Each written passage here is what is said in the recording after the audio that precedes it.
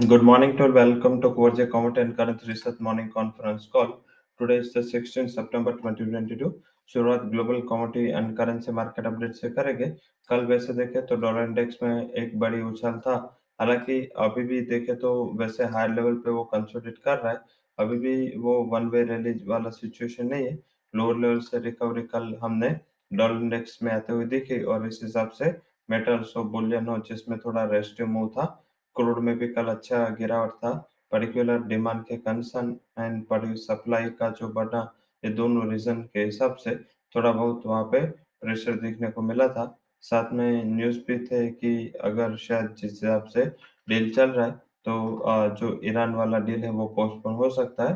But despite of that जैसे world bank ने IMF के जो कमेंट्स निकल के आए ग्लोबल इकोनॉमी को लेके, वो एक कमेंट्स उसके लिए नेगेटिव रहे और प्रेशर वहाँ पे देखने को मिला एंड डिमांड के कंसर्न्स दिख रहे थे। तो ये सबसे बड़ा सिचुएशन था। इस हिसाब से ग्लोबली मार्केट में थोड़ा वोलेटिलिटी था।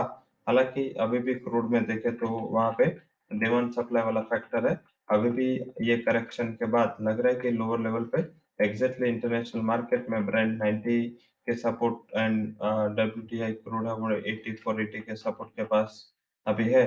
तो शायद लग रहा है कि यहाँ पे थोड़ा डाउन साइड कम होगा, तो इसको फोकस करते हुए चलना है।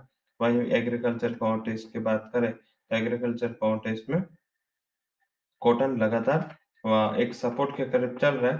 हालांकि हाई लेवल पे सस्टेन नहीं हो पा रहे, वो एक ध्यान रखना है। कैस्टर में भी हाई लेवल से थोड़ा रेजिस्टेंस देखा जा रहा है। वोअर कॉम्प्लेक्स हालांकि क्लियर तेजी में है। स्पाइसेस में थोड़ा ट्रेंड मिक्स है। गिरावट के बाद कल शॉर्ट कवरिंग टर्मरिक में था। हाई लेवल से धनिया लगातार रेजिस्टेंस फेस कर रहा है एंड जीरा एक रेंज में फंसा है। तो ये सारा सिचुएशन एग्रीकल्चर कमोडिटीज में। आप बात करते हैं करेंसी में भी एक मिक्स ट्रेंड रहेगा। इसमें पर्टिकुलर जो ट्रेंड है उसमें जीबीपी थोड़ा बहुत डविश रह सकता है कल के तेजी के बाद। यूरो में लोअर लेवल से जेपी एंड यूरो में लोअर लेवल से खरीदारी का ट्रेंड दिख सकता है। हालांकि रुपए में कमजोरी आगे भी प्रिवेल कर सकती है। तो इसको देख के हमने आज हमारी स्ट्रेटेजीज आइडेंटिफाई की है। साथ में नेक्स्ट मीटिंग के पहले आपको ट्रेजरी पे फोकस करना है।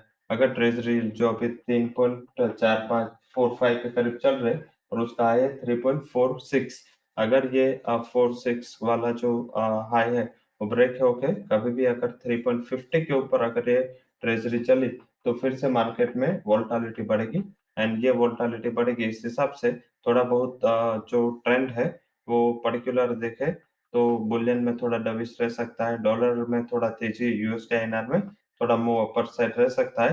तो ये ध्यान रख के चलना है। तो अभी हमने इस हिसाब से हमारी स्ट्रेटेजी से वो हाईलाइट की है। क्रूड में हालांकि लग रहा है कि थोड़ा बहुत कॉन्ट्रा या सपोर्ट के करीब जाना उचित रहेगा। थोड़ा रेंज बाउंड रहेगा सेशन, हालांकि फिर भी कॉन्ट्रा ट्रेड एडवाइजेबल है। लोअर लेवल पे मिलता है तो वहां पे एक बार बाय करके ही चलना है। क्रूड के लेवल स्पेसिफिक बात करें तो कल के क्लोज एक सपोर्ट के करीब हुए थे 6800 के करीब।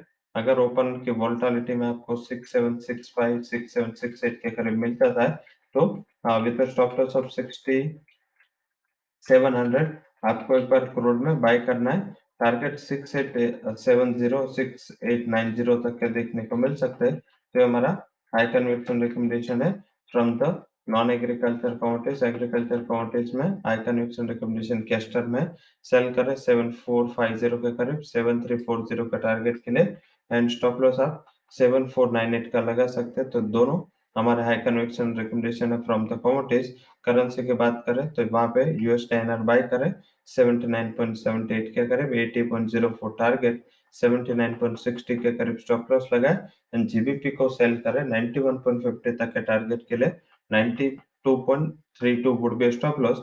आज ध्यान रखना है यूरो के लिए। यूरो हमने इस हिसाब से रिकमेंड नहीं किया क्योंकि यूरो में with in the day euro के सीपीआई इन्फ्लेशन 2:30 बजे आने हैं, तो उसके बाद हम उसमें कोई कॉल इनिशिएट करेंगे।